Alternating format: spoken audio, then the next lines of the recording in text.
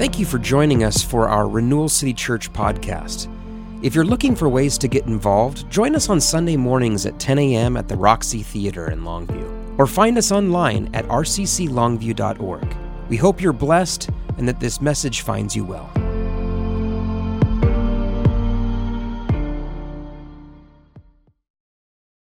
Yeah, fall's definitely upon us. Lots of opportunities to be involved in things. You know, one of my jobs in the fall, when we're kind of rolling into things and getting things going, is trying to have conversations with people where I'm encouraging them to maybe get involved or to get plugged in or to try this or try that or volunteer for this or volunteer for that. And as I've had these conversations sort of over the last season of ministry, something that I hear a lot of is, wow, I already say yes to so many things.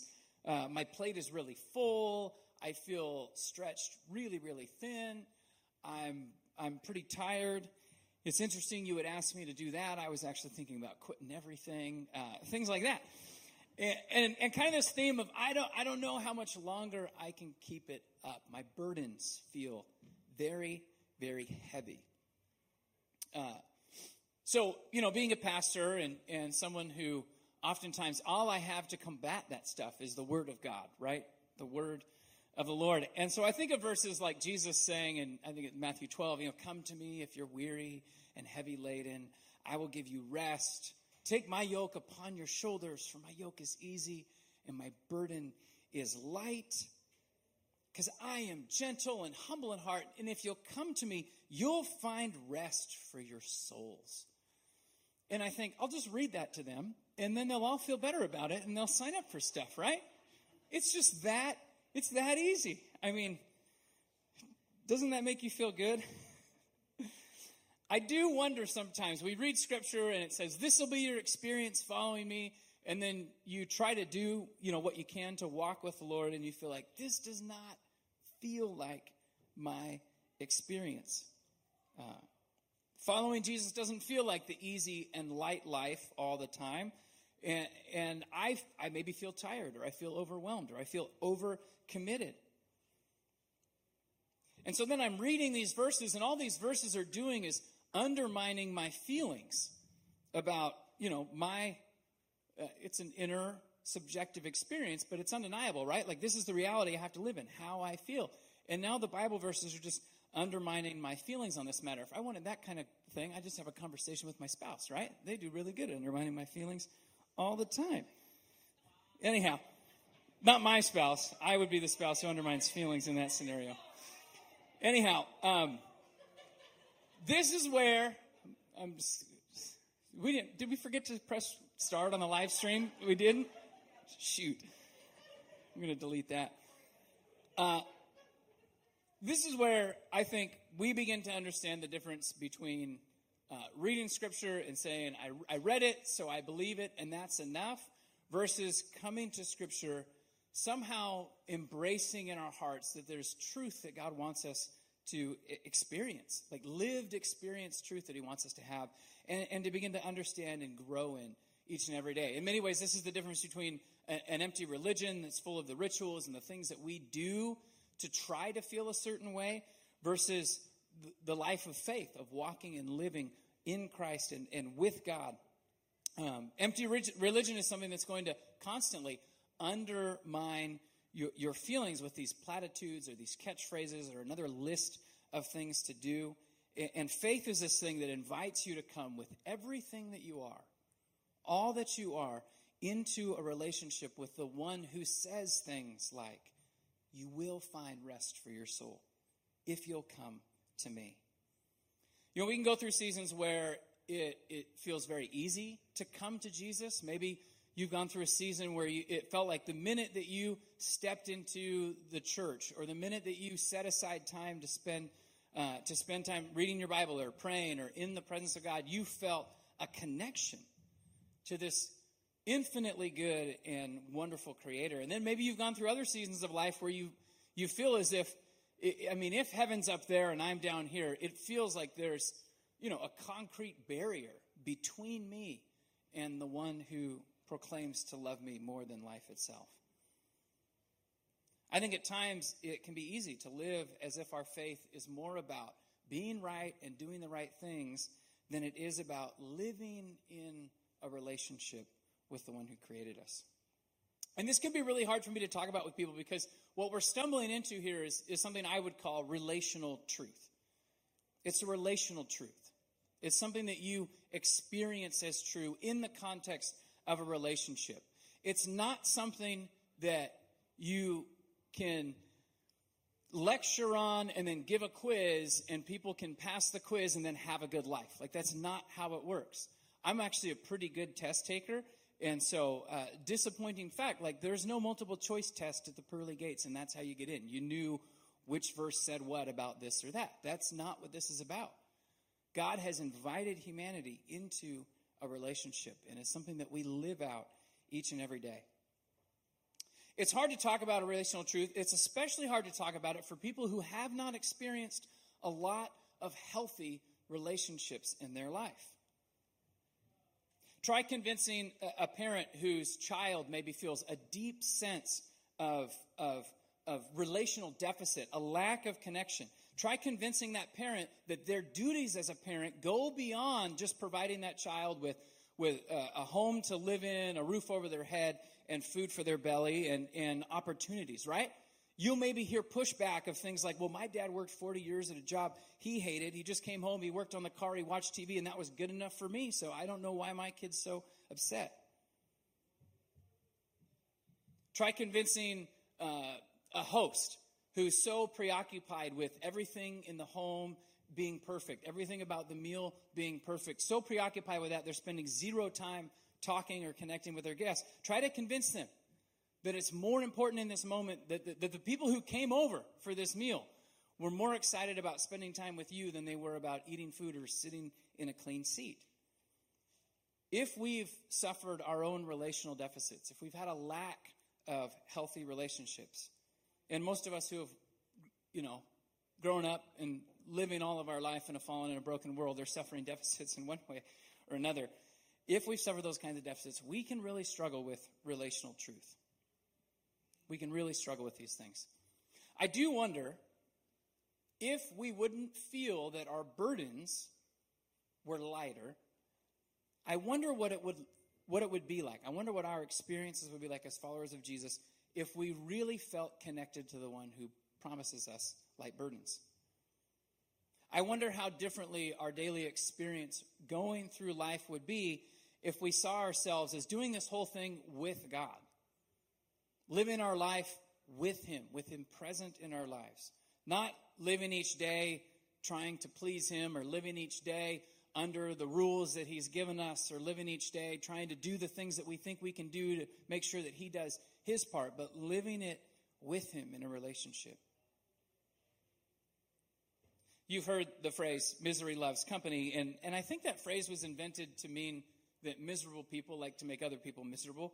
But I've also found it to be true in the sense that even when things are really awful, if you've got people around you, it gets a little bit better. Perfect example, a couple of weeks ago, we were doing outdoor church and baptism up at the Murray's house. And the weather didn't cooperate. And it started raining about 15 minutes before church was supposed to start. And then it stopped raining about 15 minutes after church ended. I don't figure that out. Anyhow, imagine how that experience would have been if it had just been myself and Tyler and Danny who were there setting up the sound equipment, and then like, geez, we better get a tent over these electronics. Or, Susie there with a big batch of cold brew coffee and no one else to drink it but her, or Mike there all by himself doing whatever Mike does when we do outdoor church at his house. Imagine how sad and pitiful that would have been. We'd have been miserable. But it was like, and Tyler called it. He's among the prophets. He said, this is going to be the best turnout we've ever had for outdoor church. And it's pouring down rain. And it was. Like, you guys showed up for a rainy Sunday morning together. And we cut church short. And we baptized people. And yeah, there was a lot of cold and wet happening. But, man, I smile every time I think about it. It was great. Misery loves company. The presence of our faith community with us for a rainy Sunday morning transformed our experience? What kind of a difference would the increased presence of the living God in your daily life make for you? What would it be like if you just felt like, I can't get away from him? Wherever I go, he's there. Wherever I am, whatever I'm doing, he's in the middle of it. What would that be like? Let's pray. Father, we believe we were created to walk with you and to know you. To experience what it means where the psalmist says our Creator delights in us with songs of joy. Father God, we are living for moments where that isn't just words on a page that we read one day. Where that isn't just hopes and dreams for a future someday in your presence, but that's something that we have lived and experienced in our lives here on earth. Holy Spirit, would you guide us today as we look at your word, and would you be drawing us into that reality together? In Jesus' name, amen. So we wrapped up a series on the book of Acts this last summer. A lot of it was about Paul's missionary journeys. He's traveling all around the Eastern Mediterranean region, planting churches, proclaiming the gospel. And everywhere he's leaving behind him communities of Jesus followers who are then doing their best to follow Jesus. And it's probably safe to say that none of these communities that he left behind were more near and dear to his heart than the church that was in Ephesus. He started this church in Ephesus and at the beginning of his third missionary journey. He actually ended up spending almost 3 years there with them, getting the church going, and then he took off and he traveled around some more of that region. And then he's closing out his third missionary journey. Paul has this premonition that he's going back to Jerusalem, and he kind of knows that he's going to end up arrested. He believes he's never going to be a free man again. And so he ends up hailing some of the elders from the church in Ephesus to meet him in a nearby city. And he sits there with him, and he tells them, I think this is the last time I'm ever going to see you guys. And the author of Acts, his name was Luke, he records this emotional meeting that these guys have together, weeping together and just mournful because they realize this might be the last time any of us ever see each other. Paul ends up moving on. He does get arrested. He ends up sending Timothy, one of his favorites, off to pastor in this church. And then he catches wind some years later that there's trouble in the church. There's bad teaching happening. There's people who are just kind of lost their way. And he writes the letter that we call Ephesians to this church, trying to help them get back on track. He starts the letter talking about his affection for them, and he's weaving into those statements all of this sound doctrine. He praises God for what God has done. He talks about how these Ephesians are no longer dead in their sin, but they're alive in Christ. He reminds them that as Gentiles, as non-Jewish people, that at one time they were far away from God, but now they've been grafted into the family of God. They've become, they were strangers and foreigners. They're now fellow heirs in the kingdom of God. They're now right in the middle of God's family. And he says it's all because of this wonderful plan that God has in Christ to include humanity in the wonderful fellowship of God. Then in chapter 3, he writes this prayer for them. And this is a prayer that I've been praying and meditating on for several months now in planning our fall series. And we're going to read this prayer today. And I made a promise to myself about reading this prayer. And you guys can hold me to it. I'm not going to read something and then say something like, isn't that incredible? Or can you believe he just said that? Because I've done that before, and it always falls flat.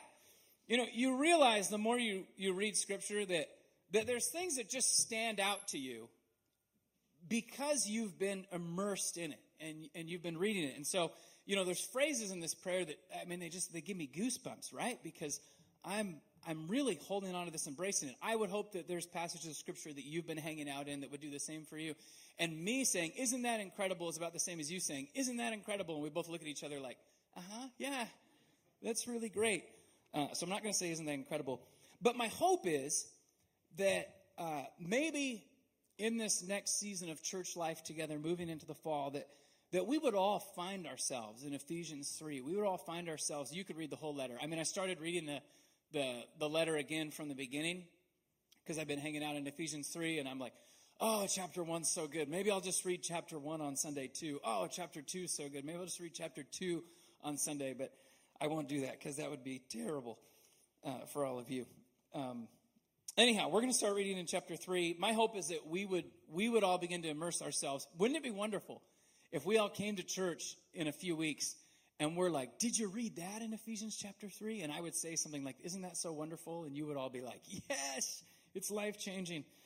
I can't believe it's just written there in the Bible. I never noticed it before. Anyhow, we'll start Ephesians chapter 3, verse 14. Paul writes, for this reason, in light of everything he's said, I kneel before the Father, from whom every family in heaven and earth derives its name. Isn't that incredible? I started here. It's the intro to the prayer, right? But Paul's painting a picture. I'm kneeling before the Father, from whom every family on earth derives its name. The original Greek says something maybe a little bit more like every family's named, from whom every family is named. I don't know exactly what Paul means by that, but I've been trying to enter that reality in my own prayer life. You know, I woke up pretty early this morning. I was a little anxious about how the service is going to go and things that you can imagine would normally be on your heart if you feel some degree of responsibility for Sunday mornings.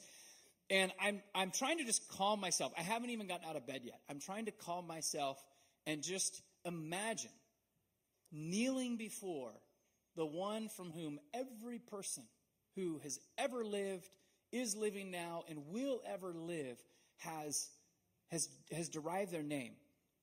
I've had the privilege of naming 3 people in my life.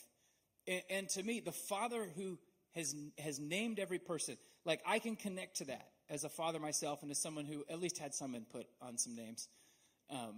It's maybe an oversell saying I named them. I did that. I named them. Well, I said, yes, honey, those sound like great names.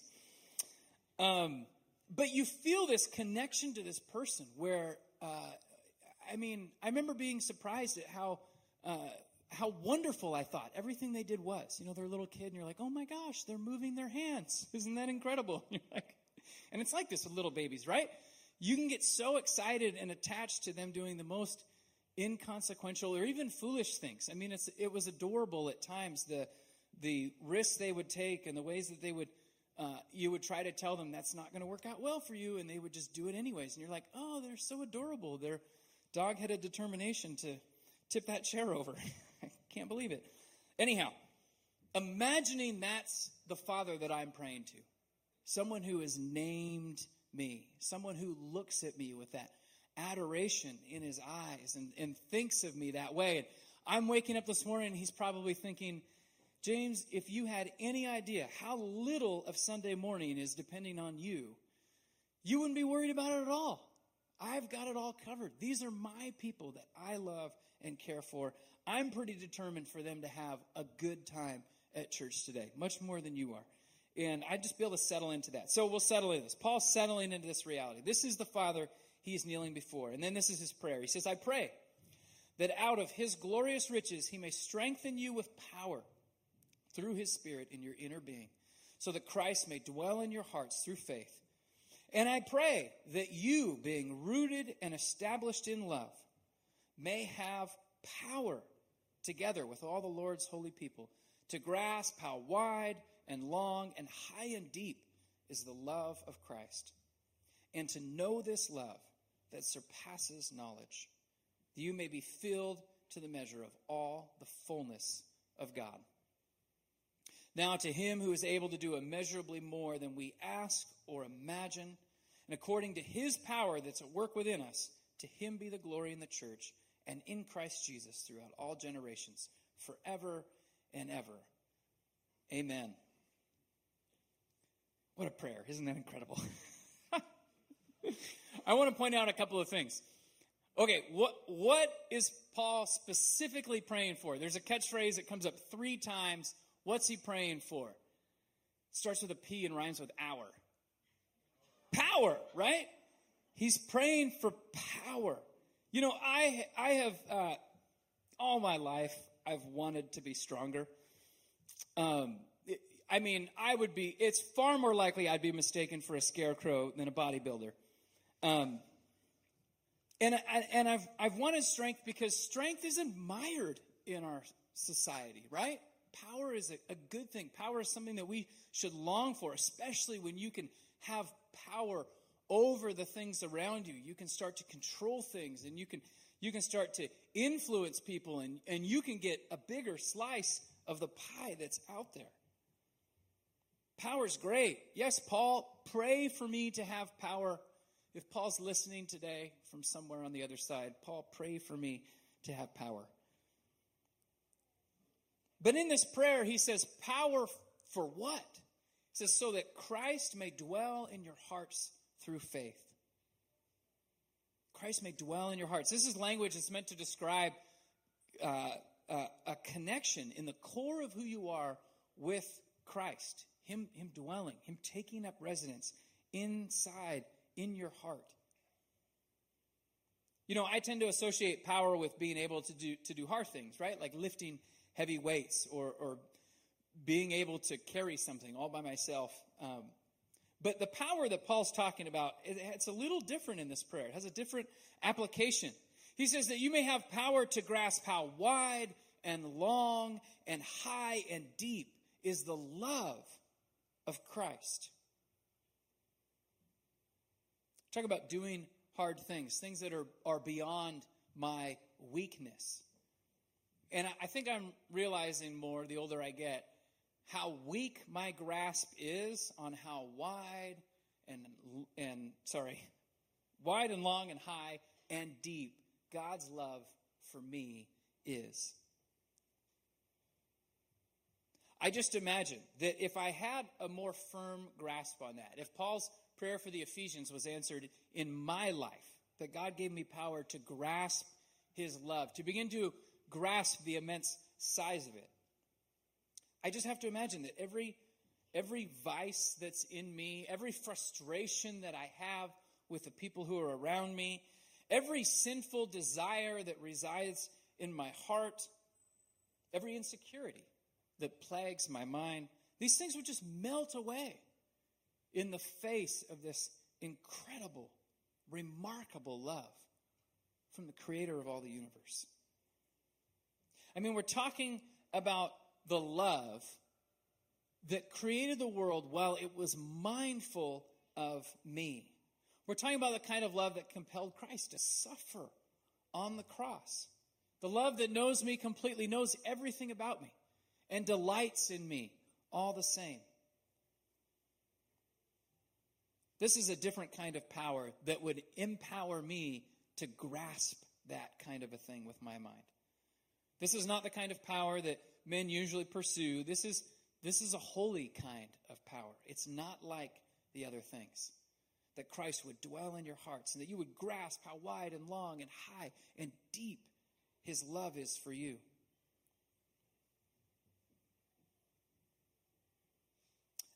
I'm really hoping that this next season of church life that we have together would be a season of stepping into that kind of power, seeking that kind of revelation from God, to grow in our knowledge of his love, and trusting that Jesus can take up residence in our heart and somehow bring us to that place, that his Holy Spirit can empower us in that way, to places that would go beyond anything we could ever imagine. So we've got a bit of a strategic plan to try to move there together. We've got a half a dozen of our church friends have been writing and putting together what's going to be a daily devotional writing. It'll have a notebook form as well as an audio form, something to try to encourage you to set time aside every day for 40 days to reflect on God's presence in your life, to read some of Scripture, and then there'll be kind of reflection questions written into that. And it's really my hope that every one of you who's old enough to read, includes the kids upstairs, everyone who's old enough to read would maybe be like, yeah, I think I'm going to try that. I'm going to try digging into that. I know you've got a lot on your plate. I know you've already overcommitted yourselves to things. I know you already said yes to a lot of things. My hope is that when we launch this on October 15th, you'll say yes to that as well. Because we have a conviction that we want to do this thing together. We really value the togetherness of church life. We're going to pair that daily devotional with some 6-week sort of small group sessions. And so my hope is that if you will do that in your individual life on your own time and as a daily habit, that you'll make a weekly habit of having a spiritual conversation with another person in the church. We'll have a couple of times offered at various different times throughout the week. But then if none of that works for you, maybe you'll just find one other person. Maybe somebody you share a house with, or maybe somebody you work with who you're like, let's do this together. Let's catch up every week, talk about what God's been speaking to us in our devotional time. And the other part of that is going to be taking time to pray for one another.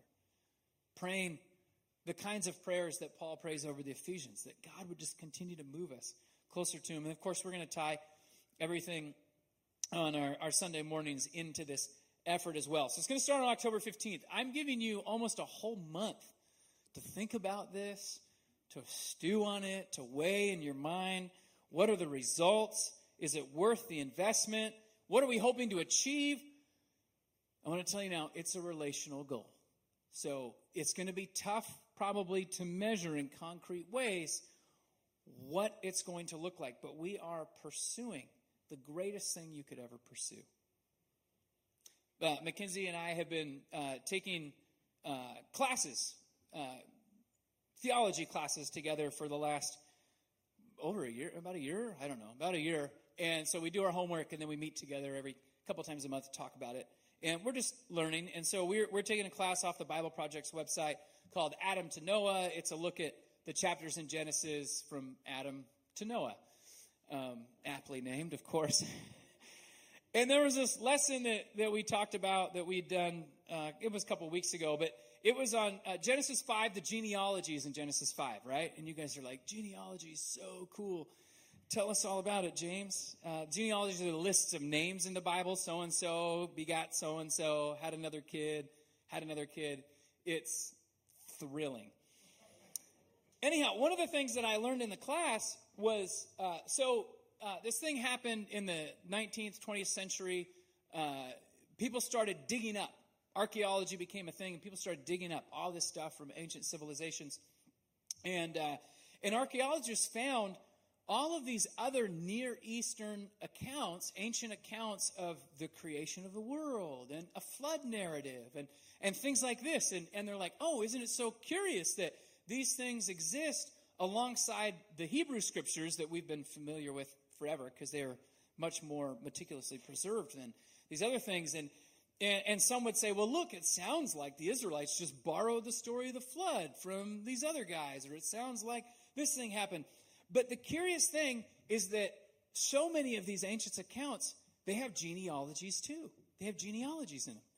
And which just tells you that genres and popular appeal in writing changes quite a bit, because I don't think anything's written with a genealogy in it now. At least not anything that anyone would read, right? I mean, if you want to for sure no one's going to buy your book, write a genealogy. Or if you want to bore your relatives at a family gathering, talk about your genealogy. Anyhow, this stand is not working out well. So many of these have, and this is the eerie part, they have a story, and the story is about essentially where humanity came from, and then how the city of Babylon got to be. Major city in the ancient Near East, so all the stories kind of revolve around how did Babylon get there. And most of these genealogies have 10 generations from Adam to the flood as well. And most of these genealogies have 7 generations from Adam to the creation of Babylon. In most of them, they talk about this great man who founded the city of Babylon. This is a man who is the 7th generation, again from Adam. This person would have been an archetype of what all of humanity should aspire to be. This is someone who was maybe graced by the gods. In some cases, he's invited up into the heavenly council of all the gods. Usually comes back as a great, successful society builder and the sharer of secrets, maybe a little metallurgy or a little medicine for you, all from the gods. And, of course, this is the case in the biblical account as well. 7th person from Adam. On Cain's side is this man named Lamech. He's the one who builds Babylon. He's a powerful figure in the Old Testament, kind of is thought of by many scholars to be responsible for the whole Tower of Babel incident. We don't talk about the Tower of Babel incident.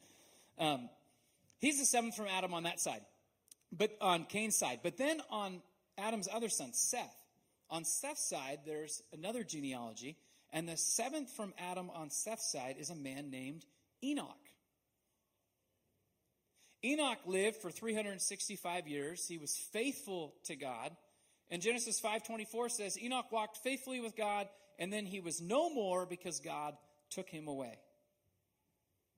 And while it might be a little unnerving for some to consider that there's other ancient Near Eastern accounts of generations from the first man to the flood and things like that, the Hebrew account always stands apart because woven into it are these like stories, almost commentaries on all the other accounts. So it's responses to their view of the world and their view of the Creator. In the Hebrew account, in this story in particular, Enoch stands apart as the idealized man. Who's the greatest man in the Hebrews' mind in history? Is it someone who builds cities? Is it someone who shares the secrets of the gods? Is it someone who has power to rule over his fellow man? No, not at all. In the Hebrew account, Enoch's story demonstrates, in the face of all these other narratives, he demonstrates that the greatest thing that you can do is to walk humbly with your God. This is our goal. This is what we're pursuing together. Not the kind of power that builds societies, but the kind of power that enables us to grasp how wide and long and high and deep is God's love for us. Let's pray. Father, we want to be people who walk more closely with you. We want to be people who are able to grasp firmly onto these truths of who you are. We just confess today our hands are weak, our minds are shadowed, and we have no idea how great you are, how incredible you are. Our imagination is so limited, and we are so burdened with things that probably aren't even getting close to the bullseye. And so, Holy Spirit, would you reveal yourself to us? Teach us who you are in this next season as we just endeavor to walk more closely with you. We pray this in Jesus' name. Amen.